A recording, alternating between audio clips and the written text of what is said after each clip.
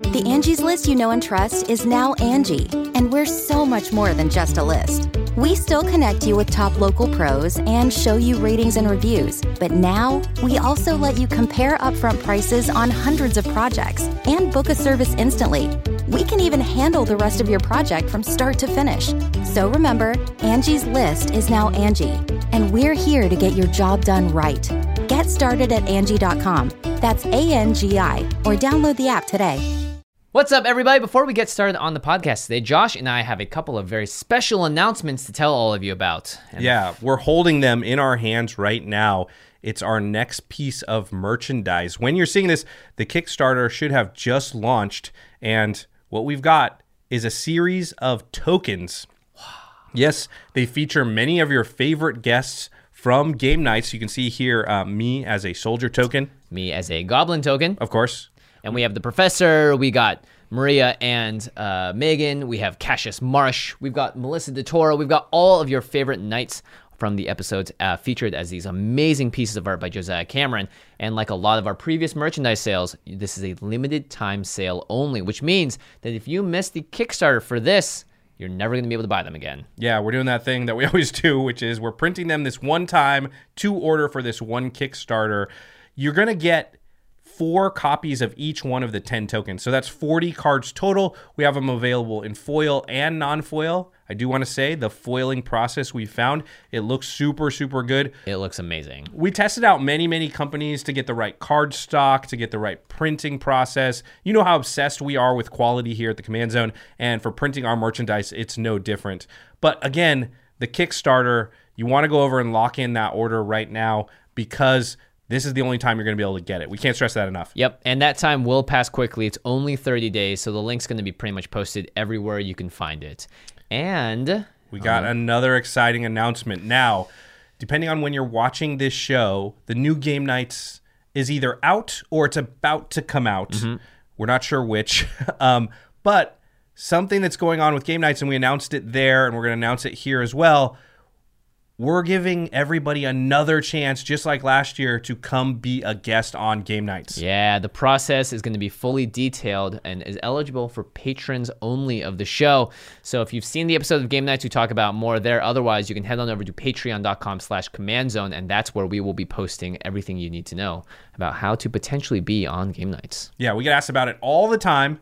This is your chance. Don't miss out. Patreon.com/commandzone. Okay, let's get into the podcast. All right. Greetings, humans. You have entered the Command Zone, your destination for all aspects of Elder Dragon Highlander. Enjoy your stay. 1, 2, 3, 4. Don't look at me that way. It wasn't on... Wait, we switched keys. My bad. All right, that's good enough. All right. We didn't even say the name of the song. My bad. I switched the key. But it's okay. I was fishing for it really bad. It was an honest mistake, Josh. That was an honest mistake. Speaking of which, that has something to do with the show that we're doing today. Hey, everybody. How are you doing? I'm your host, Jimmy Wong. You're listening/watching the Command Zone podcast. How's it? It's Josh Lee Kwai. We're just going with that? Yeah, I mean, you want... That's going to make it really hard for the Spotify person to even figure out what that song was. I know. It's not an honest mistake by the Bravery. That was like one of those radio contests back in the day, how they were like, we'll play half a second of a song, and if you can name it, you win this thing. Right? Yeah. Dabba. What was it? Could be anything. So this is your show topic today, Josh. What's it about? So today we are talking about something we don't talk about enough on the show. You know, we're always conversing, discussing, breaking down, going in depth to deck building. Right, a lot of deck building. Yeah, the cards that are in your deck and the card choices, and we're always analyzing and reviewing cards, you know, which one should be in, which should be not in. And one of the things that doesn't get enough attention, and I say this every time we manage to wrangle a topic about it because it's hard to talk about, is the actual gameplay, the in-game decisions that you make.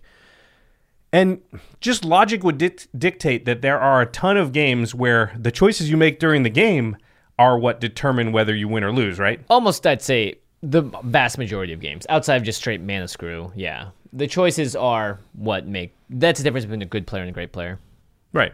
So Today we are going to talk about the biggest gameplay mistakes that most players make and how to avoid them. We're going to break down some mistakes we've made, some that we see often. And, you know, this episode may not have to do with specific cards, and yet we will be mentioning some specific cards. And the cards in your deck still matter, and you're still going to want good ones. And if you put good ones in your deck, you're going to have to buy them. That's right. At cardkingdom.com/command zone. I was like, am I doing it or are you doing it? No, I know we're kind of looking at that. I was going to go for the make no mistake. The place to go after listening to this episode or right now is cardkingdom.com/command zone, our affiliate link, our sponsor. You're going to buy these cards. You're going to need them. It's a great place to get them in great quality, great fast shipping, everything you need. Cardkingdom.com/command zone. That's all you have to do. Put the link in and you're supporting the show. Easy as that. You're going to buy Magic cards anyway. Just do it that way. And you are making sure that all of our content continues to happen. Another sponsor that supports us, and by buying their products, you therefore also support us, is Ultra Pro. You know, they have the awesome Eclipse sleeves. They have the guild-themed sleeves for all 10 guilds now. They have deck boxes, playmats. They've got hardcore metal dice, those heavy metal dice that are sweet. Man. Yeah, the gravity dice. Ultra Pro, whatever you need to spice up your battlefield, they've got it. Definitely check them out. And the final way to support all of our content is directly if you go to patreon.com/command zone. And we call out one lucky patron every single episode. And this episode is dedicated to George Spurgeon. Pretty cool name. George, you rock. Thank you, sir. All right, well, let's go into the main topic here, the biggest gameplay mistakes, some of the most common ones. You know, I make these a lot, by the way. So. Yeah.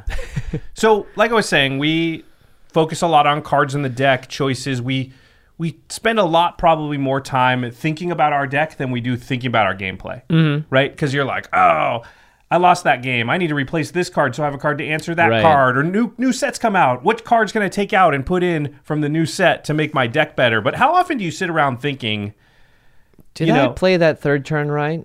Yeah, or should I have done this in a different order? Or should I have used this removal spell on that instead of this other thing? Like, how often do you actually sit around and analyze what you did during the game? It's very hard to. There's a lot to keep track of. 4 players at a table, or 5 or 6, and so many things happen, and so many decision points are made by every single player.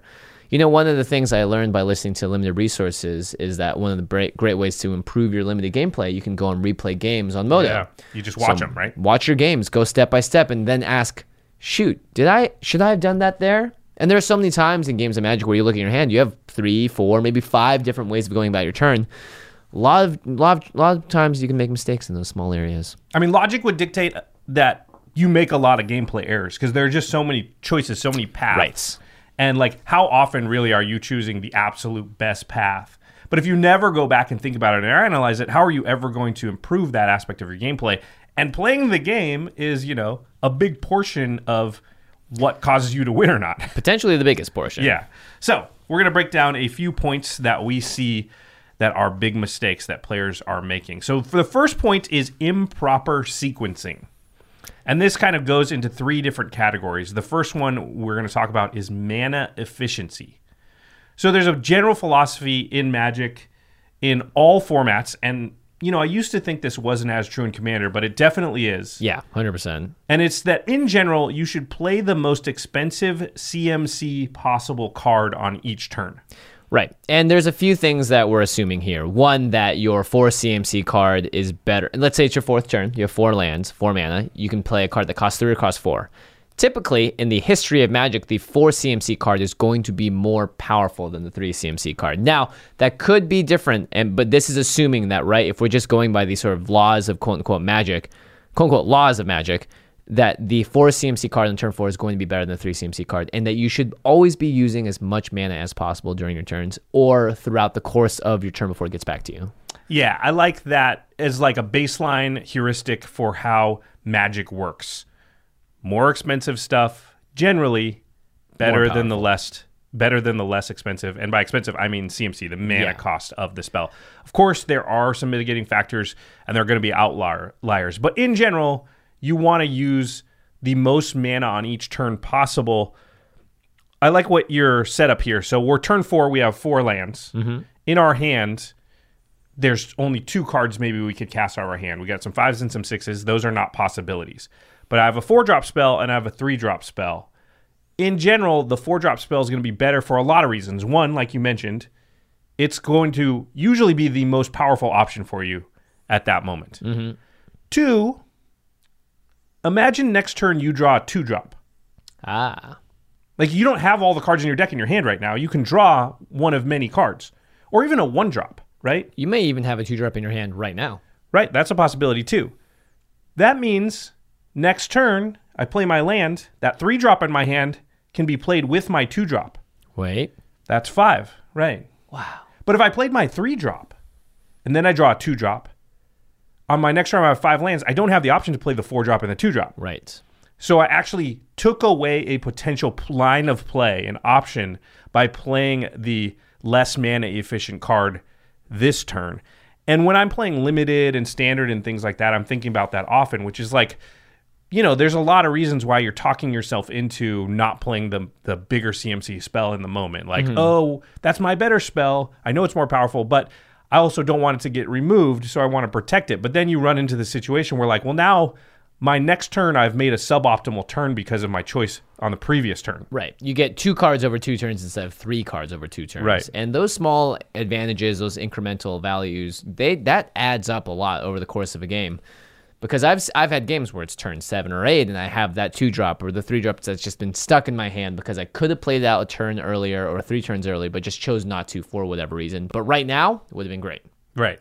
So you could have been having that out there, accruing some kind of advantage over 2 or 3 turns. Also, like maybe it's a Deathrite Shaman or something that's just like that's 4 to 6 damage to my opponents maybe over that time or something that could have happened. So very important, I think, in general, unless you have a really good reason, you want to be mana efficient and you want to play the highest CMC spell possible out of your hand. Now, if you have 2 4-drops in that case, well, then you're making a choice based on the situation at the table. Yeah. And sometimes, obviously, you're going to go against this and you're going to play the 3-drop for specific reasons. There's going to be different edge case scenarios or just even commonly confronted scenarios throughout this entire podcast. So don't take any of this as gospel, but these are just very baseline ideas. And this does make sense. Play a more powerful spell instead of a less powerful one. Okay, so we're still talking about improper sequencing. That was like point A. This is point B, which is play sequencing. So there's a thing I think that comes up a lot in games. And, well, let me just ask you this, Jimmy. It's turn 3. You have 3 lands in play. Great. Good start, not mana screwed. In your hand, you have a choice. You have 2 different 3-drops. Okay. One is a card draw type spell. Let's say like a Phyrexian Arena. Okay. One is a 3-mana mana rock. Let's say a Chromatic Lantern. Ooh. What do you play? I am probably dropping that Chromatic Lantern because it takes me from 3 to 5. And a lot of factors will appear in this, right? Do you have a lot of 5-drops in your deck? Is your commander a 5-drop commander? Do you have a 5-drop in your hand? I would much rather have, especially in the early turns when you still have a grip full of lands or cards. Right, it's turn 3, remember, so most likely you've got 5 or 6 cards in your hand. I think you almost always want to ramp, unless you think you're in a situation where you need to desperately dig for a card with Phyrexian Arena, or that one extra card next turn is going to make a huge difference for you. But I think in general, you're looking to have a stronger start. So I'd play the rock out. Yeah, I agree 100%. In this case, most of the time, I want the mana. Just think of the advantage that gives me next turn. Again, same scenario. What if I draw a 2-drop? Now I'm dropping the Phyrexian Arena and the 2-drop next turn. Or, like you said, my commander's CMC is 5, or I have a 5-drop in my hand. It opens up more options than the card draw spell does. However, let's say I change the scenario. Okay. You have 3 lands in play. You have the Chromatic Lantern, the Mana Rock. You have the Phyrexian Arena. But in your hand are no other lands. Now, that's an interesting one because I think hitting land drops, as we all know, is very important. Probably the one thing that I underrated the most when I first started playing Commander, just how important that is. I think in that case, you're going to want to prioritize playing a card draw spell. Yeah, I agree. Because you think of the difference between drawing a land next turn and not. It's the same as playing your Mana Rock, right? And so I'd much rather... And Phyrexian Arena is something that triggers on your upkeep, so you're not going to be able to draw out of this scenario necessarily if you, So that makes a lot of sense. And you know what? I've seen streamers do this quite a lot too, where they'll look at their hands and go, I could go out and start ramping, or I could make sure I hit my 4th/5th land drop. And almost always they're going to go for hitting a land drop. And if they don't, they're saying, I'm being very greedy here and hoping I draw a land off the top of my deck. Yeah, I believe that hitting your land drop should be actually your most important thing, especially in the early turns. Like, the difference between your 10th and 11th land drop is not huge, but the difference between your 3rd and your 4th land drop is gigantic. Massive, right. And you can snowball to the point where, like, if you miss your land drop next turn, and even if you draw it the next, you could be so far out of it. Yeah. Because everybody played a 5, then a 6, and you played another 3 drop. Yeah, we already know how bad it feels to go last in turn order. If you're missing land drops, it's like you set yourself back another turn rotation a lot of the times. So you had an example here, though, and we talked about this, and maybe this is what inspired this topic to begin with. Right. So something we noticed, or I noticed in the last episode of Game Nights, this was the Ravnica Allegiance episode, and Vinny was playing the Nikia deck. Nikia doubles your mana, makes all your lands tap for 2 mana. Mm-hmm. Vinny had a turn where he had Nikia in the command zone, and he chose to play a Primordial Sage with his mana available. And then on the next turn, he played Nikia and drew a card for the Primordial Sage. And to me, and I'm going to call out Vinny a little bit, I thought that was a mistake when watching the tape back when we were working on it. I believe that he would have been in a much better position having played the Nikia first. And then the following turn, you play Primordial Sage. That only uses half your mana, and then you follow it up with another creature, draw the card then, and think of that turn sequencing, right? In the first case, I have Primordial Sage, then I play Nikia, and I've drawn a card. Right. So I'm at turn, let's say 7. I don't remember exactly what turn it is. And I have Primordial Sage, 6. Nikia, and a card. Right. If you do Nikia first, and then on the following turn, Primordial Sage and a creature, the same turns happened, but now I have Primordial Sage, Nikia, an additional creature on board, and I still drew the card. Right. Because Primordial Sage does cost a lot of mana, and with Nikia out the next turn, you're doubling your mana, so you could potentially play 2 creatures. You still get the card draw that you would have gotten if you played Nikia after you played Primordial Sage, but now you have a Nikia that can bash in that you're less afraid to use. I mean, there's just a lot of different things here that make that sequencing a little bit better. Right. So I think that, and that's really easy to do in a game, is to sort of sequence it, prioritizing just slightly, I believe, the less efficient play. And, obviously, Vinny was thinking in his head, I want, when I cast Nikia, to draw a card off of it. Mm-hmm. But I think it would have been a little bit better because we knew he had an additional creature in his hand because he plays I think he plays 2 the very next turn. Right. And so he had 1 more creature. So yes, you might be down 1 additional card, but you're also in a deck with 60 creatures or whatever. You're likely to draw a card or draw a creature off the card you draw and chain them together. And yeah. I think in that case, you're much better in a better position if you just have more mana available to you to cast more things. Yeah. Mirari's Wake is a card that's in a lot of my decks, and it's the absolute number 1 priority in my hand to cast almost always when I draw it. Get it out as soon as you can because it makes you double your plays from then out. Yeah, right? Think about it this way, too. So if you added up all the mana you were able to generate in a game, and let's say by turn 5 you're going to play one of these 2 spells. All right, if you play the spell that doubles your mana, that means the next turn you're going to get, let's say, 10 if you don't hit your land drops, and then the next turn you have another 10. If you didn't do that, you're going to have that same equation, but minus 5 because you're only each going to turn. Yeah, well, the turn that you didn't have it out. So if you wasted a turn, you're essentially, let's say at the end, okay, I was able to generate 25 mana as opposed to 20. You're always going to want to take the 25 amount, almost always. Yeah, it's a big difference. I mean, that's a 5-drop is going to make an impact on the game, and that's an additional 5-drop or not, depending on when you play that ramp spell. All right, and so the last sort of bullet point under the improper sequencing category is thinking ahead. So we alluded to this a little bit later, but a lot of times when I'm looking at my hand, there'll be a card that it would maybe be better to play later. Mm-hmm. Like, let's say I'm on turn 2, and I have, I don't know, Demonic Tutor, or maybe even, like a Doomblade type removal spell. Yeah. And usually it's like, there's not a lot of big threats or whatever. But then I also look at my hand and I see I have a 3-drop, I have a 4-drop, I have a 5-drop. A lot of times I'm going to fire off the spell knowing that my next 3 turns are kind of mapped out. Like there's not any extra mana in that. Right. When I'm looking at my plan, I'm looking ahead and being like, I'm not going to have any extra mana to cast this spell for a while. This is a window where I'm not going to use the mana otherwise. I'd rather use the spell than be sitting here and I wasted that 2 mana, and now I'm on turn 6. Right. I've also seen people do this with cards like a Hermit Druid-esque effect, a card that says, like, I might be able to win the game off of this, and they're like, fine, I'll play it out in turn 2. And if someone gets rid of it, that's fine. But a lot of times it's also like, I'm going to play this out in the next turn, watch, I'm not going to use it. And very slowly you're kind of actually hiding the card by the fact that you're just not using it. And I think, honestly, playing out crazy threats early on is sometimes better than not, just because of the way that politics, I've seen at least, work around the tables. You get the threat assessment is going to jump to someone else right? And you don't want, I think it's almost like hot potato. You don't want to be the last person holding the potato when everyone decides that the game is over and it's time to start bashing in. You want to be the person to grab the potato and throw it to someone else as soon as possible. So I like thinking about, not just what I'm playing this turn, but if I don't do it now, where's my window of opportunity to do it in the future? Do I have a bunch of extra mana laying around, or am I looking at my hand going like, I know I'm going to play my commander next turn, and then after that, I have the land, I'm going to hit, I have a 5-drop, so I'm going to play that, and then after that, you might even be able to map out 3 or 4 turns roughly. You're going to draw cards, and that might change, but in general, if everything goes well, I'm probably not going to have extra mana. So right now I do. I'd rather use it than not. Yep. All right. Let's go on to the next category of gameplay mistakes that we've seen and I've made and Josh has made less of in the world. I've made a lot. Well, this one's actually one of the ones that we've talked about quite a bit on the show, and that's just bad threat assessment.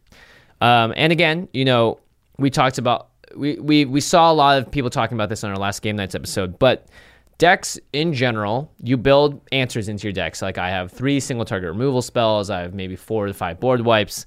That's 8 cards out of 99. The chances of you drawing them are not great, but you will see them throughout the course of the game.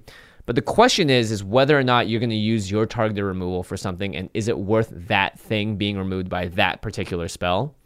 And I think in general, unless it's absolutely winning the other person the game, you can kind of let some things slide.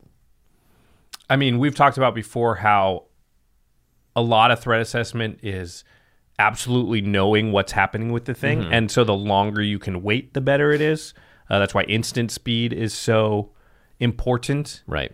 But you see a lot of players where they remove something and you're like, I wouldn't even use that at all. Yeah, man, maybe that doesn't affect me at all. I'm totally fine with that being on the board. And maybe there's nothing on the table I would even use a removal spell on right now, and therefore maybe I'll hold on to it. Mm-hmm. Or often you see something, you're like, well, that's not even the worst thing that's on the table. And in our playgroup, we would usually say, like, I would kill that. Maybe you want to kill that thing over there. Yeah, we have everyone has the text redirect target spell on them. Yeah. To like a minor degree. Every human at the table does. But you see it a lot in games, I think, and people have written to us sort of complaining that, like, my playgroup has really bad threat assessment. And I think that is a true statement. Like, in general, a lot of players, one of the bigger mistakes they make is not being able to identify what the threat is at any given moment or when that threat is sort of critical. Yeah, like it's charging up. Also, I've seen a lot of people misidentify what kind of removal to use on certain things. Someone will have destroy a target creature with a card like Doomblade, but really they should have saved that for something. Or they had an exile effect. It's like you should have had that kill the thing that has a when it hits the graveyard effect on it. Right. So we've seen a lot of that happen. I've done it a lot myself. Again, the biggest example that we have is when DJ chose to point his exile effect at his utter end at Vinny's Mana Gorger as opposed to my Planar Bridge. And it's true that in the moment, it did threaten DJ with a lot of damage, and he felt he was compelled to use it. But a lot of people point out in the comments, maybe he should have pointed at that Planar Bridge instead. And the threat assessment there is interesting because the Planar Bridge isn't directly immediately threatening anyone, but overall power level and what it can do, well, the sky's the limit with a card like that, as opposed to a Mana Gorger Hydra, which you know the power and toughness of, you know your life total, you can actually compute what's about to happen. But for something as unknown as Planar Bridge, perhaps it would have been better. At least, here's how I know it would have been better. I 100% did not want. You were like, don't kill my Planar Bridge, don't kill my Planar Bridge. Yeah. And so when I went after the Mana Gorger Hydra, I was like, sweet, that's exactly what I wanted. Yeah, the setup, in case you were not familiar, in the last Game Nights, Vinny was swinging at DJ with a 12/12 Mana Gorger Hydra, which has trample, and Jimmy had a Planar Bridge that he had played the turn before, so he was tapped out, and he hadn't been able to use it yet. And so when Vinny attacked DJ, there was some discussion that occurred where DJ kind of tried to talk Vinny out of it. And he kind of said, I haven't answered the Planar Bridge. And Vinny was like, you should use it on the Planar Bridge. Yeah. And but I'm still attacking you. Which I think was actually a really good play by Vinny, which is like, I'm still going to get the value of hitting someone with this right now. Right. He couldn't hit you because he'd made a deal. It was all kinds of politics going on, obviously. But DJ did choose to utter end the Mana Gorger Hydra, which Mana Gorger Hydra is like a big, dumb creature. And yes, it's big. And yes, it's dumb. And it does do damage. But at the same time, in your deck, you have many answers to big dumb creatures. Right. Other creatures are answers to creatures. You could just stack block it for a while. It has trample, but there are ways around it. Planar Bridge is a card where, like, somebody uses it one time, you could potentially lose the game. Like, they can get Omniscience or something with it, which you didn't have in your deck, but there's many things that can go horribly wrong if Planar Bridge is activated even a single time.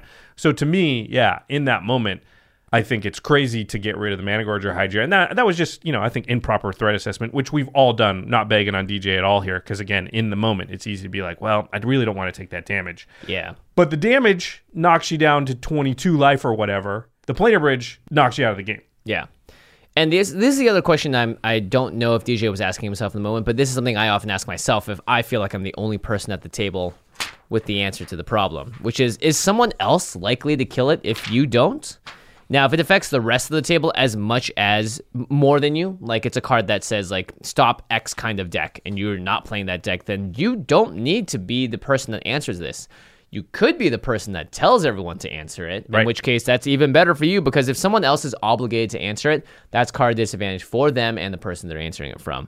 And if you have a card like Utter End that says exile permanence, right, like non-land permanence, then you're going to want to hold on to that for the right moment for the right thing because artifacts, enchantments, and cards like that are much harder to get rid of in general than creatures. Yeah, I think if DJ was in a different spot at the table, it might have made more sense. But the problem was it was like Vinny's turn, and Vinny went right before you, and I hadn't answered it because I'd been mana screwed and couldn't basically do anything. And Vinny had straight up said, "I don't have an answer to it." Right. So it was like, do you let you untap? Do you let Jimmy untap with it or not? So yeah, because I agree totally. A lot of times, threat assessment is not just does that need to go. It's also when does it need to go, and do I have to be the one to make it go? And you want to move those levers as much as possible towards like, I'm not going to use this unless I have to.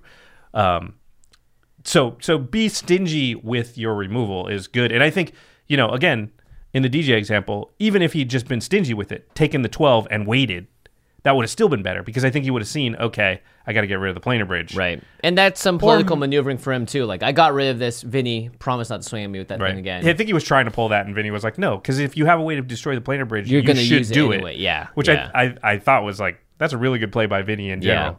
Yeah. Well, let's say in this situation, it did. Backfire for everyone but me. But let's say, for instance, you did have a removal spell for that, for the card in your hand. And in that case at the table, knowing that I'm not going to get out an Omniscience or something that's going to immediately win the game, do you think that you would have used it if you mean me being me in that scenario? Yeah, being mana screwed. Because you're not the biggest target at the table, right? Right.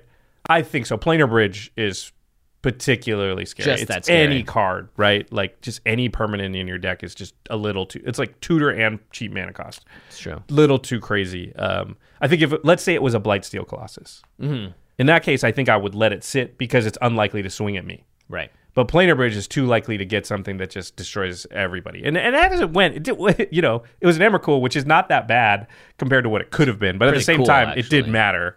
But yeah. There's another thing I wanted to point to here in threat assessment. And I don't see players do this enough. Let's be honest. Not all commanders are created equal. Not all decks are created equal. A lot of times you sit down at the table, a particular deck or maybe two of the decks are stronger than the other decks. Sometimes it's your deck. Even just purely based off the commander, not even knowing what's in the deck. Right. You sit down at certain tables, look at the commanders and be like, okay, well, that deck is likely a notch or two above the rest of the decks. Right. That is something you have threat assessed and you should take action on. We had a game the other day that made me think of this where we played with Kyle Hill. Kyle makes pretty strong decks and always claims that they're not strong. That's a shout out to Kyle because I know he listens. He was playing a Selvala deck. Right. I was playing a Nekusar deck. You had your Anafenza deck, and somebody's playing Lord Windgrace. Jimmy and I know that our decks are not our most powerful, and they're like a notch below, probably 2 notches below Selvala and 1 below Lord Windgrace. Well, I certainly can't make like 15 mana on turn 3. Right. So. They're fine. The decks are fine, and I was fine playing this game. It's not like I want all the decks to exactly be on the same power level. Just within a couple of points is totally fine. You just know you're at a slight disadvantage to begin with. My answer to this was to be like, the Selvala deck is stronger than the rest of the decks. And I held, so it was like, everybody went, and I held a counterspell open for turn 3 when Kyle went to cast Selvala, and I just countered his Selvala. And I just went, yep, that deck's stronger than everybody else. I'm just trying to give it a speed bump early so we can all catch up. And I remember I said that to you, and you were like, when I countered it, you were like, oh, that deck must be good. Yeah, Because there's no, no immediately. way Josh would do that. Yeah, and it's a counterspell, right? I've seen you win games because you had a counterspell in your hand. So if you're countering a commander on turn 3, which is, by the way, very rarely do I actually see this happen. It made me go, okay, this deck is very strong, and Josh is scared of it. If Josh is scared of it, I should be scared of it. And if Kyle's not even complaining that much about it, then he understands as well why it had to be done. So in my mind, I also put a card, like basically set aside the card in my hand, being like, okay, I got to deal with Kyle at some point. I need to make sure I have answers for that. And it was a great game, and we managed to like keep it pretty even. Yeah. And a lot of like haymakers were thrown, but that was enough of a speed bump, and everybody knowing like, okay, we got to watch out for that deck, set the tone correctly right out the gate. And I think if you sit down at the table and you know one of the decks is stronger than the rest of the decks, first of all, point it out to everybody else, but also that's a point to be ready. Do something about it. Don't just know don't it. be afraid. Like so many people, they sit down, oh, that deck's so strong, and then they don't play any differently. Yeah, I guess this is also an example of good threat assessment, right? Understanding when you need to play a card that is typically one of the stronger cards in your deck against a deck that can recast their commander. That's right. But at the same time, even that small turn advantage there is going to be big, especially when the deck is closer to a CEDH level where it's able to go off in absurd ways on turns, 3, 4, 5, and all that. All of a sudden, you push that back to 7, 8, 9, and now you've got a chance because Right. maybe your 8, deck 9, 10 is is around the point where you might have a chance to Right. go off, and you've even the playing field. But yeah, that's a big lesson, I think, is once you proper threat assess, do something about it. Don't just complain somebody's deck is stronger than yours. Yeah. Be ready to answer their stuff more than other people's. Put your words into action, players. You can host the best backyard barbecue when you find a professional on Angie to make your backyard the best around. Connect with skilled professionals to get all your home projects done well. Inside to outside, repairs to renovations. Get started on the Angie app or visit Angie.com today. You can do this when you Angie that. Angie has made it easier than ever to connect with skilled professionals to get all your jobs projects done well. I absolutely love this because, if you own a home, it can be really hard to maintain. It's hard to find people that can help you for a big project or a small. Well, whether it's in everyday maintenance and repairs or making dream projects a reality, it can be hard just to know where to start. But now all you need to do is Angie that and find a skilled local pro who will deliver the quality and expertise you need. Angie has over 20 years of home service experience, and they've combined it with new tools to simplify the whole process. Bring them your project online or with the Angie app, answer a few questions, and Angie can handle the rest from start to finish. Or help you compare quotes from multiple pros and connect instantly, which means you can take care of just about any home project in just a few taps. Because when it comes to getting the most out of your home, you can do this when you Angie that. Download the free Angie mobile app today or visit Angie.com. That's ANGI.com. The Angie's List you know and trust is now Angie, and we're so much more than just a list. We still connect you with top local pros and show you ratings and reviews, but now we also let you compare upfront prices on hundreds of projects and book a service instantly. We can even handle the rest of your project from start to finish. So remember, Angie's List is now Angie, and we're here to get your job done right. Get started at Angie.com. That's ANGI, or download the app today. All right. The third point under biggest mistakes that Commander players make in gameplay is missing a key interaction. Boy, I can't tell you how many times we have done this. I'm really bad at by this. accident. How many times something has happened and we go, oh, whoa, we got to rewind like 3 turns because we shouldn't have missed this. But sometimes you don't get to do that. On game nights, we have a thing where we have a judge there, and we will not allow rules mistakes. So like we want the judge to perform as if they're Magic Online or Magic Arena, where the triggers pop up, you're aware of them, but we do allow play mistakes. So we allow you to make bad decisions or bad strategical choices, and I take advantage of that second part as much as humanly possible. One of the things I'm talking about is, again, in the last game nights, Jimmy had an Emrakul that he got with Planar Bridge. So cool. Vinny attacked with a 12-12 flyer. Jimmy basically flashes out the Emrakul with the Planar Bridge, blocks. Emrakul's a 13-13. Now Emrakul's taken 12 damage. I have a Judith on the board. I have a Bloodghast. I have a High Market.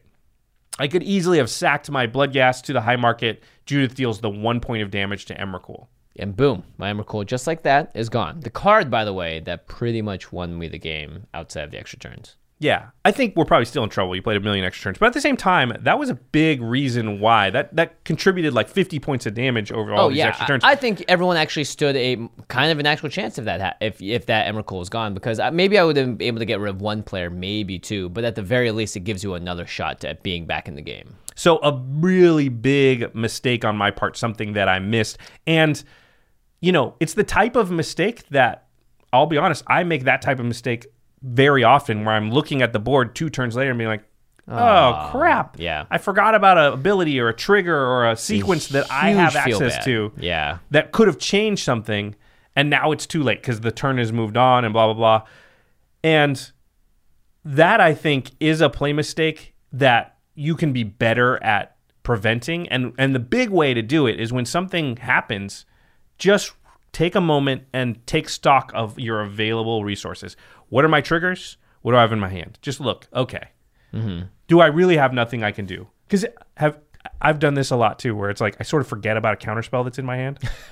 Where it's just like... That means you're playing too many counterspells, Josh. No. It's just like I'm playing not enough, right? Because I'm not... It's like, I'm going to save this for later in my mind. Something bad happens. 2 turns later, I'm like, I should have just countered that thing. Why didn't I counter that? Yeah. Yeah, but in the moment, I was just like not thinking about it in that way. Another play mistake in the same episode I want to point out. So I actually think I made a bigger play mistake than the Emrakul thing. On the turn before, I had sacked my Bloodghast and dealt 1 damage to Tamio. Right. And then I played High Market, got Bloodghast back into play. And then I had to discard for a turn because I had too many cards because I'd been missing land drops. I had mana screwed. Everyone noticed I discarded a Mana Crypt. Mm-hmm. They asked me why. Well, Lavinia, the new Lavinia was in play, and you can't cast spells that you don't pay mana for. They get with countered Lavinia immediately. In play. I'm mana screwed. I'm discarding a Mana Crypt. Why wasn't my play sack the Bloodghast, deal 1 damage to Lavinia, bring it back with High Market, sack it, deal the second damage to Lavinia, because Judith, when things die, she pings, kill Lavinia, play my Mana Crypt. Now I'm set up. Now I didn't get another turn because Jimmy ended up winning, but I didn't know that at the time. So playing my Mana Crypt gives me all of a sudden 2 extra mana on my next turn and kind of has a chance to get me back in the game, which I think was a bigger play mistake than the Emrakul thing. I think the fact that I was missing land drops and mana screwed just sort of I started paying attention to the directorial part of my brain. Yeah. I was like, I'm out of this game. I don't have a chance to win. Let me just make sure that the play's happening in the way that's going to make it easiest for us when we're editing.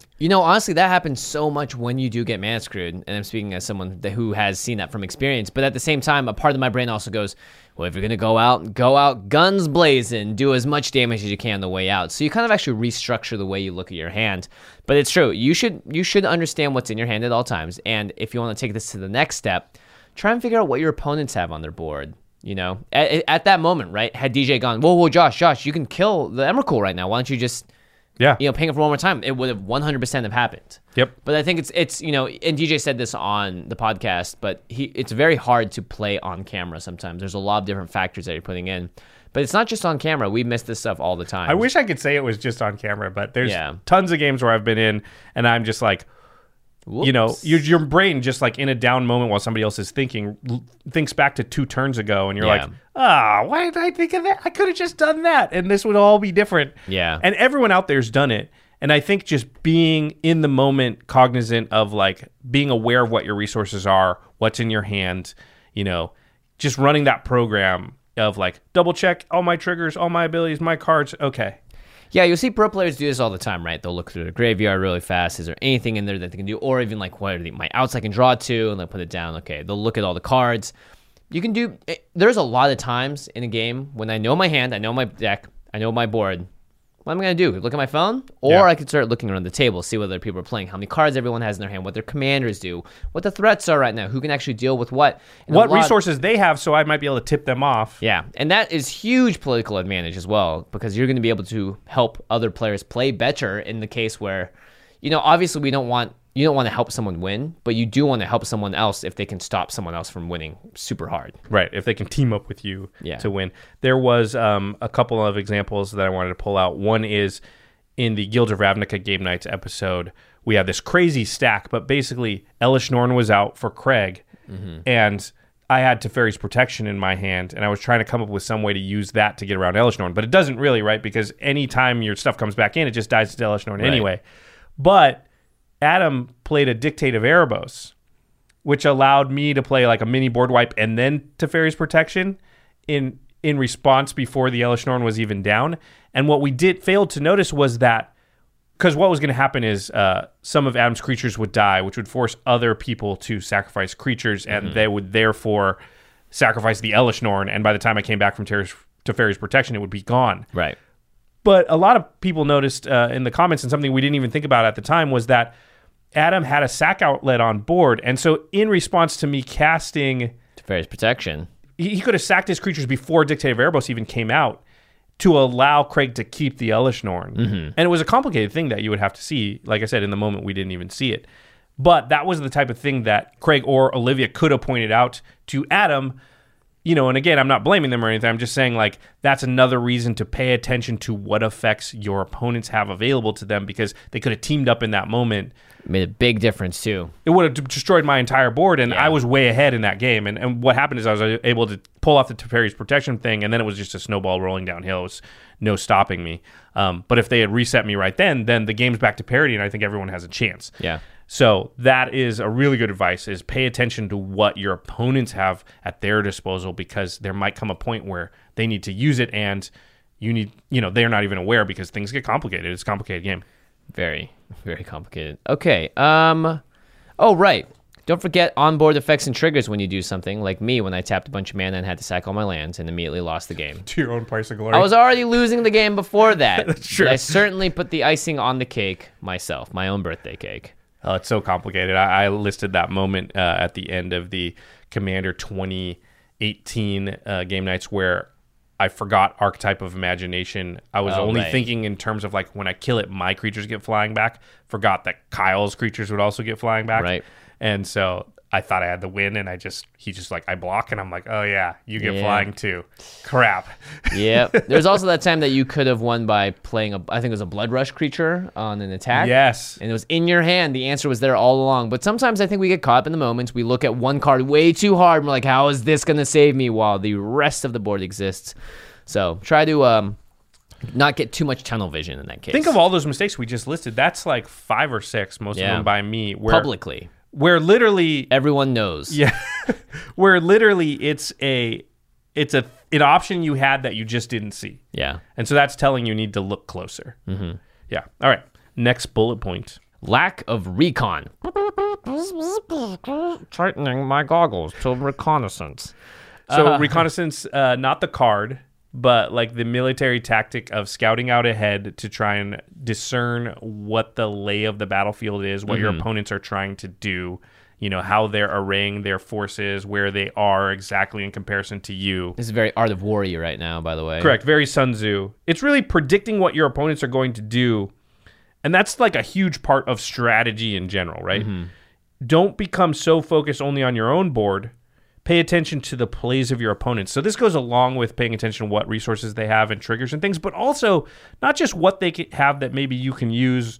Right. Also what they're trying to do. Right? Yeah. What's their game plan? What's their deck trying to do? Why did they play that card out first and just pass the turn very quickly? Yeah, they're thinking beings. They're like you. They're sequencing in a specific way. Right. They're trying to set things up so that the dominoes will fall in their favor. Figuring out, based on what they're doing, what's likely to happen next, or where their moves are going to be, or what they're going to be towards, is a huge part of navigating towards a win. Yeah.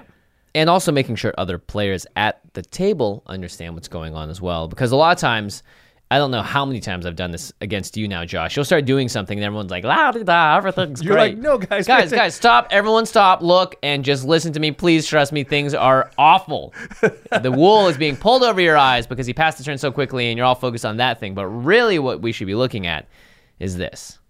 And I wrote down, use your social skills. Silent players are at a disadvantage here. A big way to figure out what your opponents are doing? Ask them. Yeah, it's true. Oh, what's that for? Yeah.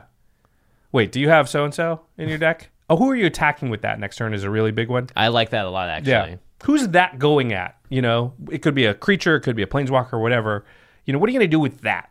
A lot of times the answer is like, it's not coming at you. You're like, Okay. okay, great. All right, good. And everyone else at the table all of a sudden is like, boop, boop, boop, like their little antennas are buzzing. Right. So you don't have to talk a ton to be effective at this, but your reconnaissance, it's not like sending your scouts over that hill. Sometimes it's like sending my emissaries, my ambassadors, which is me talking to you and figuring out, reading between the lines about what's going to happen. It's like in Game of Thrones when they all go meet Daenerys at the top. It's like everyone can watch what's happening in the meeting to hear what's happening, but you don't have to necessarily be a part of the meeting. Right. You can read the body language and the other things and sort of, if they shake hands, you sort of know something. Yeah, like, wait a minute. In some respects, something of what happened. Yeah. Yeah. Another thing that you have instant recon on is when someone uses a public tutor, so a mystical tutor or tutor that looks up for a specific card type, or a card that will use their ability to look at the top 4 cards of your library and you reveal the creature among them. That information is public and it's known, and that card, it's great in MTG Arena. When something is revealed, it'll sit in their hand upside down, so you can see the card, and it'll sit there separately, so you'll always know that it's there, and you'll see players in tournaments writing down all the cards after they cast a duress or a card that reveals their opponent's hands. It'll do it for cards in your library too if you know the bottom 3 cards. Them in a specific way, which is really, really valuable, but more valuable because you know that player has that card. You can play around it. You can do things specifically because of it. You can try and force that card out of their hand. That recon is really valuable. Like if someone has a Cyclonic Rift and they're going to overload it, I've done this before where I'll purposely play out a creature that hasn't entered the battlefield effect. Right. Because you're going to get it again when they cast that spell eventually, but I'm not going to play out this creature that makes a token. Right. So there's a lot of different small things here, but you can use that advantage to force that player to use the card, or at least tell everyone like, hey, they have this, don't do that. So there's lots of different things you can do, or even withholding information so that when a player does say they're going to do something, it's going to affect them if they cast it, so don't say anything. So there's a lot that recon can do for you here. Yeah, I think also thinking back to previous games you've played, because a lot of us play in playgroups with the same people, and it's like, well, how did I know that Kyle's Selvala deck is so good? Well, I first of all, I know Kyle, and I know Selvala decks. Like I've seen DJ's, I've seen Cassius's. I've never played against Kyle's, but I know that deck's very, very good, and that's the way he likes to build decks.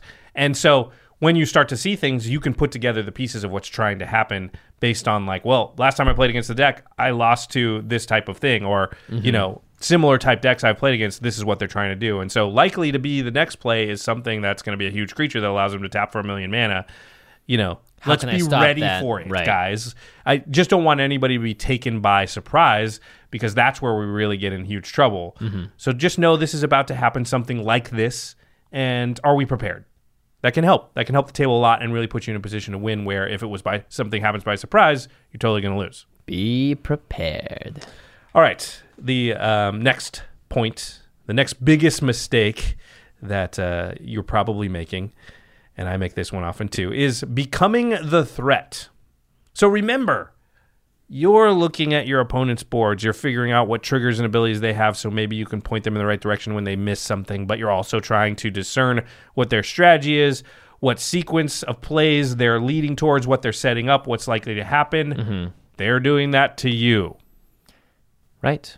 Then they should be. Right. On some level, they are. I mean, some players, I'd say the lesser experienced players, you have to hit them over with the hammer before they're really scared of you. They're like, oh, wow, that was such an awful thing. And even though someone warned me about it, I didn't realize how bad it was till it happened. But your board's just covered with cards. Like, it doesn't take much to be like, look at that person. They're ahead. They got 1 million things. Right. And it's almost better if you don't understand what's happening, because all you know is that it is scary. Right. I mean, I think this happens naturally in every game, right? Whereas that everyone's always looking around to see who's winning, and it's pretty obvious for the most part when someone is winning or doing a lot on the table. Right. And I've used that to my advantage to help hide myself becoming the threat. But in general, it should be pretty obvious. When you're doing something that's impactful, you can't just hide from it. Your card is on the table, it's face up, and everyone knows what it is. When you play a Mirari's Wake, you can't go, but I'm not going to do anything. Right. It's like, no, even though you didn't do anything right now until I play that card, the potential for next turn is vastly bigger than anything else anyone at the table can do. Well, think of when you play with very experienced players, though. Their threat assessment is so refined that it can be scary, because in general, one of the things that more experienced players will leverage against newer players is the ability to obfuscate their threat level. Right. So they'll play things that don't look as threatening. Mirari's Wake is not that threatening to a newer player, maybe, because it doesn't attack or block or do anything. Whereas a more experienced player is going to be like, that thing is way more scary than the 6/6 that's out. Right. You know? Even more experienced players maybe be like, well, yeah, but that person's got Ristic Study and has drawn 20 cards. Mm-hmm. They're probably more scary even than the person with Mirari's Wake. And so the threat assessment from different skill level players can really vary. And I think that's one of the things you got to keep in mind. How can you play to the table and their experience level and keep your threat level below the top threat?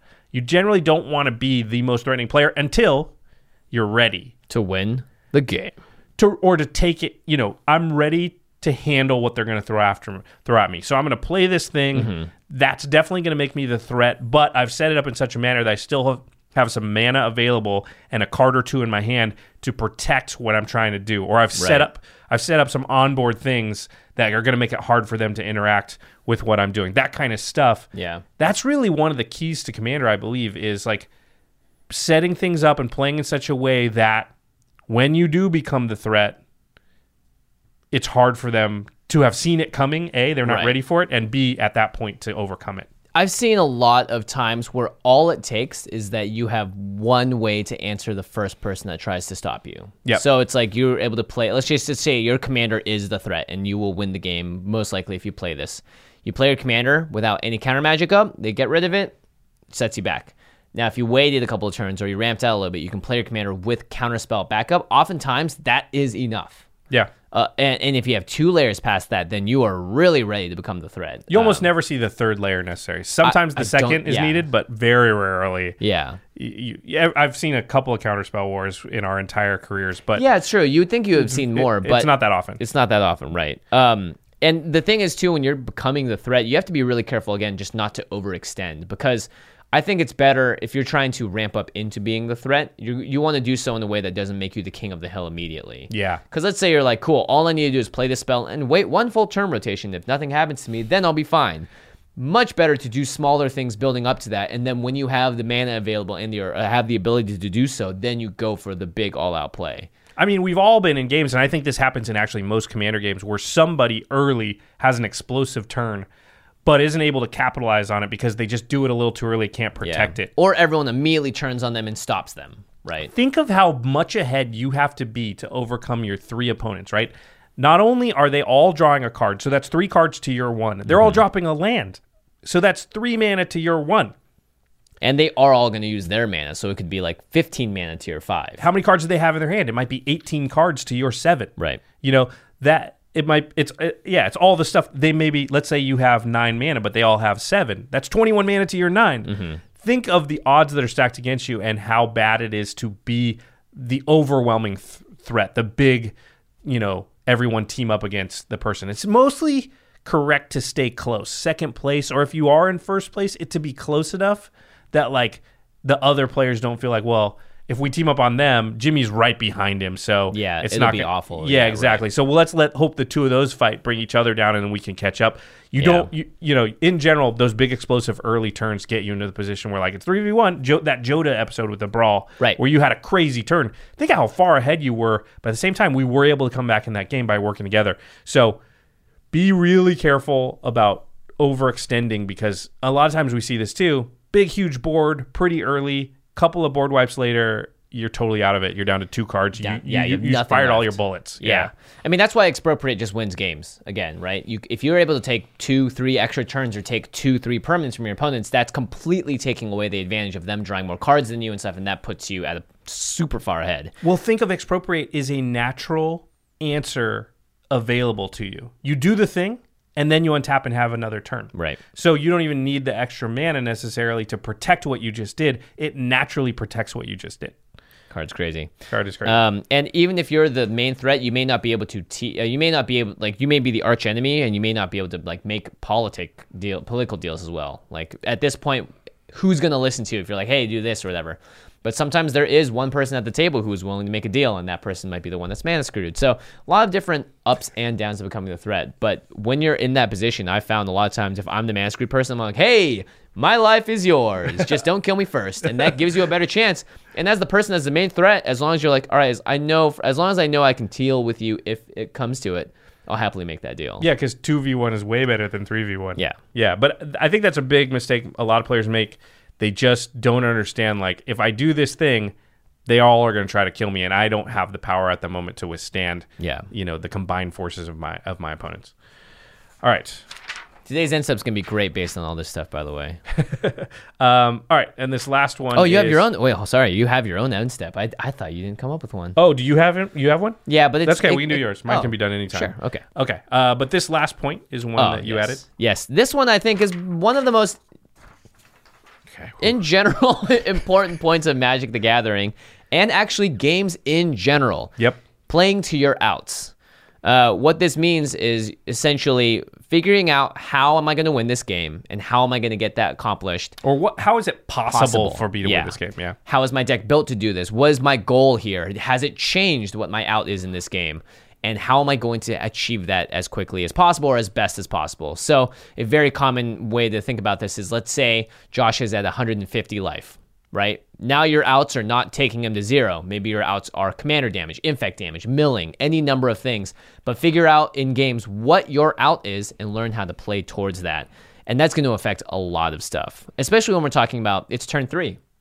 What are you going to play? Are you playing to your out if you do this, or are you playing something because you just wanted to play the spell? You weren't thinking about it. I think you should constantly be asking yourself this question. How am I going to win this game? Yeah, what's your plan to win the game? Is it to set up your own little synergy lock and play this card? Is it to, attack somebody to death? Is it to whatever?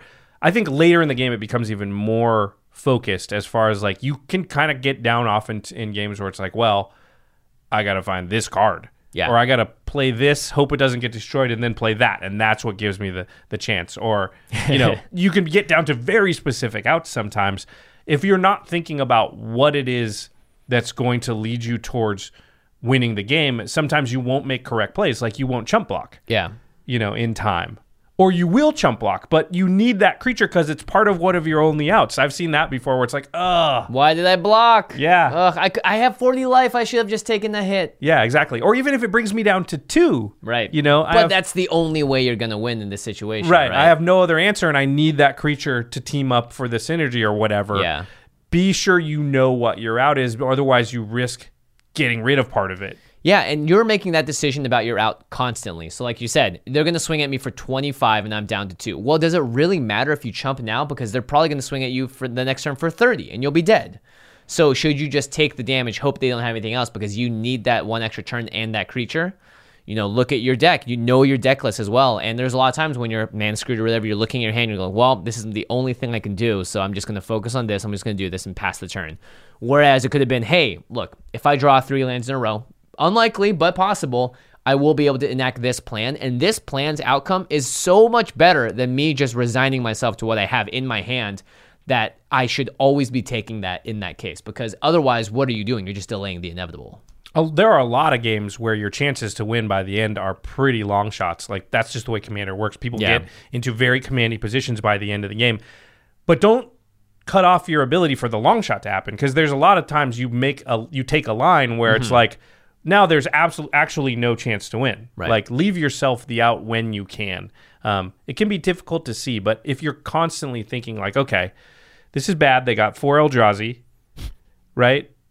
So I'm going to have to draw a board wipe. Yeah, I have to get to a board wipe. Right? I'm going to have to draw the board wipe. So I got to play as if I am going to draw it, because if I don't, I'm going to lose, whatever. Yeah. And that doesn't mean that you're resigning yourself to losing. You're just taking the only line that has a chance to win. So if you play in the manner of like, assuming I draw a board wipe, then these 2 things I'm going to do, right? Yeah. So it might even be like, assuming I draw a board wipe, I'm not even going to play this creature, because if I draw the board wipe, I can play it after. That gives me a chance in the game, And if I don't, well, the creature didn't matter that I played it now. Yeah, so I was going to get annihilated regardless, right? So I was going to die whether I have the creature on board or not. So I might as well hold it and hope I draw that board wipe. Sometimes I've also found that if you can play to other players' outs in a game, right? Where it's like, hey, I'm not going to win this game right now, but if I can delay just long enough for this one player to get this out that I know they have that maybe my deck doesn't. Like maybe you don't have any way to deal with an enchantment, but they do. What can you do to help them get there? Because them removing that is so much better for you than just sort of giving up on the game entirely. Oh, I really, really like playing to another player's outs. For sure. Sometimes you're like, oh, like in my rune deck, let's say it has the ability to blink creatures. Oh, right. Maybe I blink a creature attacking somebody else because I have no way to deal with a certain thing, but they might. And so them being alive in the game actually gives me a better chance because right now I cannot beat that player, and at least them maybe I have a chance to beat if they get rid of the thing. Right. Okay, nebulous examples are tough, but I like that idea of No, it makes sense, helping right? your opponents play to their outs or playing to your opponent's outs. Yeah, especially, I mean, if you're stuck between a rock and a hard place, don't give up. That's the main thing here. Know what can happen in the game, and honestly, sometimes you got to cross your fingers, and I'm not going to lie, more often than not, I feel like sometimes playing to your outs, you get the thing that needs to happen because you have three That's players. just the life Jimmy lives. Yeah, it's my life. But you have 3 players at the table that are trying to stop something. You're going to have more card selection between all of you guys. At the very least, if you and like we said, if you don't do it, then you're just not playing the game at all. Well, hey, if you're playing blue, you could always draw expropriate, so you always have a chance. Yeah. So just at the very least, just live as long as you can to draw as many cards so you can try and get it. Yeah, pretty much. And this next point goes against one of the points we had earlier, but I think sometimes it's better to hold on to tutors until you absolutely know what you need to get, unless you know what you need or you're in a situation where like, if I don't tutor to get this, like a land drop or something like important, then I know I'm going to be screwed in the long run. Because like a 2-mana tutor is way less consequential on turn 9 or 10 because you could tutor for the card and play it. You Sometimes. mean way more consequential? Way more consequential, right? Because then you know the lay of the land. You know what your out is. Maybe you know for a fact that if you don't get this card right now, the game's gonna be over for everyone. Like I've tutored for Cyclonic Rift over and overloaded the same turn so many times. In Toxic games now. Deluge is another one I get a lot because it's a cheap that you can often string together with the tutor and play. Yeah, I agree with this point in general. We were talking about mana efficiency before. The only time I would play a tutor early is if I'm going to waste the mana and I have a card that's, really Important good enough. to get. Yeah. Like, I can go get Rhystic Study. That's going to set me up in such a way Right. that's worth getting. Yeah. And that's based on your board, based on what's in your hand. Do you need to get a card to help you out right now? Right. But tutors, that's why tutors are so good. Because if you're playing to your outs, a tutor is all of your outs, right? If there's any one card you need, that's the tutor. That's true. Yeah. All right. To the listeners, what gameplay mistakes do you often see others make, or you yourself? I want to know about the ones you know about yourself. That's the hard question. Yeah, that you can point out. And I think just pointing out the mistakes and your own mistakes, like me missing my onboard triggers and abilities and forgetting to use them sometimes, that's just a hole in my game. But if I don't analyze that and admit to it and talk about it, then how can I ever fix that hole? That's right. So I think a lot of people could go through the comments and just be like, oh yeah, I do that. And that could help them, fix a leak in their game. So please help us out by commenting, tweeting at us, emailing, all that good stuff. Yeah, and of course, you don't want to make a mistake when it comes to ordering cards online, and you can do so by going to cardkingdom.com/command zone. Don't be like Josh. Don't make a mistake. Don't be like me. Remember that you can too buy a high market. Great land, great card. Again, use our affiliate link. It's cardkingdom.com/command zone. And again, it's as easy as putting in the link. You're there on the website. You're going to buy these cards anyway. And by doing so, by using that link, you're directly supporting the show. You're helping us out. And don't make another mistake, which is sleeving your cards in anything other than Ultra Pro. Playing on playmats, anything other than Ultra Pro. Using any sort of accoutrement that surrounds the game that is not Ultra Pro. They really do make the best stuff and the shiniest and coolest stuff. You did a Bling episode recently. Oh, yeah. Relic tokens, heavy metal dice. Look at these playmats in front of us, too. Ultra Pro really does make the stuff that make people look at your battlefield and your decks and stuff and go, wow. That's cool. Yeah. Okay. Now it's time for the end step where we talk about something cool outside the world of Magic. That's right. Oh, you got it down there somewhere? No. I need to reference the rest of these things we talked about because today we're going to talk about Apex Legends. It's the game that everyone's playing and how all of these points actually apply to the game. So, improper sequencing. When you start off, Apex Legends is another battle royale. It's a first-person, right? It's a first-person shooter. It's made by the guys that made, I believe, Modern Warfare 2 and Titanfall. And it's a ton of fun. Lots of people are playing it. I think they were up to 250 million players by 1 week. I know my nephew once said that recently told me, he's like, oh no, Fortnite is not cool anymore. It's all about Apex Legends. Yeah, well, trust me, Fortnite's going to stay cool for a while. Fine. I was like, wow, things change fast. But you can see, actually, I don't know if you've noticed, but Fortnite has been putting out a lot of advertisements after Apex came out. Because they lost some Join market this, share. you get some free stuff this way, whatever. You could almost say they're playing to their outs. But in the game of Apex Legends, all of these things are very, very true and very real. Becoming the threat, the game will literally say, you have become the new kill leader, and it'll tell the rest of the map, this person just became the new kill leader. So basically it's like, go kill that person. Yeah, or beware of that person, right? And the game also, like, we play the recon, very important to know where people are. You can ping places on the map. This game is a game of, the reason I like it so much is there's so much information involved and so much processing and teamwork and figuring out how to do stuff together. And honestly, I've been playing with one of my friends, Ryan, who's absurdly good at these kinds of games. He is my out. He is the way I win games. I'll pick up better armor than him, and I'll just be like, hey, I'll Ryan, protect you. Take this. No. Just take it. Trade me whatever you have, because you're going to be worth so much more in a fight than I am, that there's no reason that I should be taking the stuff that's only, like, let's say I can do 100 damage a minute. If he does 1,000 damage a minute, you're going to want to give him as much chance to get to that minute as possible. Give him the better guns, give him everything, work with him, listen to what they're saying. You know, like, all these things really do come into play in the game like this, and that's why I've been liking it so much. So maybe I'll see you guys out there. All right. I probably won't be playing. I'm not good at first-person shooters. I used to play a lot more when I was a kid. That was the thing. So that's why I'm like, oh, finally a first-person shooter that isn't Fortnite. They need real-time strategy games to come back. I'm good at those. Yeah, Civ 3. StarCraft, something like that. Civ is not real time. It takes too long too. Like, that's a totally different thing. StarCraft, yeah. 3. Blizzard, are you there? Probably. They're probably working on it, but the way they work, it's probably not coming out for a decade or so. Yeah, I don't even know if it would really be relevant this day and age. Yeah, RTSs. Why? They're cool. People should make more. It doesn't have to be Blizzard. Okay. Something else that's cool. Our good friends, the Masters of Modern podcast, they talk about the modern format, as you would expect, all things competitive Magic. It's hosted by Alex Kessler and Ben Bateman, and you can find them on Twitter at the MMCast, right next to us at collecting.company. They're also doing videos, content.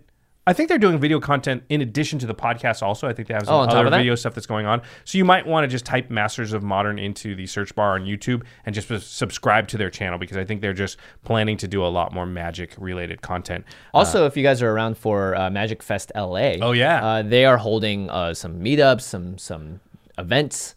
So just check it out. I've seen them advertising for it on Facebook. I was doing a quick calculation. This is actually the episode that comes out right before GPLA. What weekend is it? It's the weekend after next weekend, which we record ahead of time. So it's March 1st through 3rd. This is the episode just prior to GPLA. So we're going to be there also. I will not be there. Oh, you're not going to be there? No, I'm going to be in Florida. Playlist Live, which is a YouTuber convention, happens at the exact same time. And, well, YouTube, my first love. My bad. I will be there. Josh will be there. I will be there. Maybe I'll give you a picture or something to carry around. But make sure, you check out the Masters of Modern. They're doing some events and some meetups and stuff. Huge picture. Yeah. I'll be on like a little iPad robot. Like, hello, everyone. I don't know why I'm talking like a robot, but yeah, check out Masters of Modern and what they'll be doing for Magic Fest /GPLA. And definitely come find me. I will be looking for Commander games. Commander Damage. Josh is always looking for Commander Damage, no, by the way. Bring it. People always try to kill me with it, and it gives me a better chance to win each of those games. so please bring your Commander Damage, fire it away at me. Kill me first every game. I'm used to it. Amazing. Definitely we'll get some hangouts in, and I may or may not be at their event, but we will definitely be, and by we I mean like the other people of the crew here. A lot of the other game nights are going to be there, so come find us, and we'll do some battle. Yeah, I'll find you guys at GP Vegas, that's for sure. Magic Fest Vegas. Our editor for the show is Josh Murphy. Special thanks to Jeffrey Palmer, who does the living card animations you find behind us on the screens, as well as the opening and outros of the show at youtube.com/The Command Zone Podcast. You can find Jeffrey at Living Cards MTG. All right, everybody. Thanks for watching. And we'll see you next time. Peace.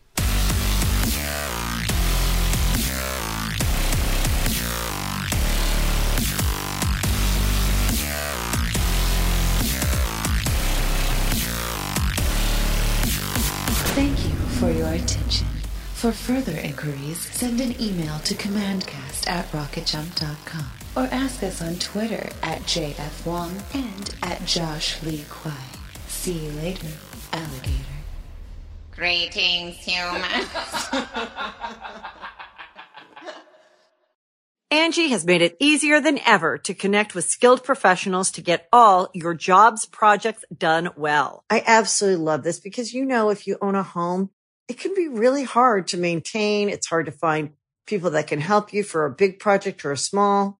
Well, whether it's in everyday maintenance and repairs or making dream projects a reality, it can be hard just to know where to start. But now, all you need to do is Angie that and find a skilled local pro who will deliver the quality and expertise you need.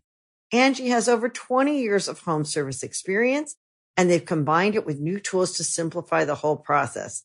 Bring them your project online or with the Angie app, answer a few questions, and Angie can handle the rest from start to finish. Or help you compare quotes from multiple pros and connect instantly, which means you can take care of just about any home project in just a few taps. Because when it comes to getting the most out of your home, you can do this when you Angie that. Download the free Angie mobile app today or visit Angie.com. That's ANGI.com.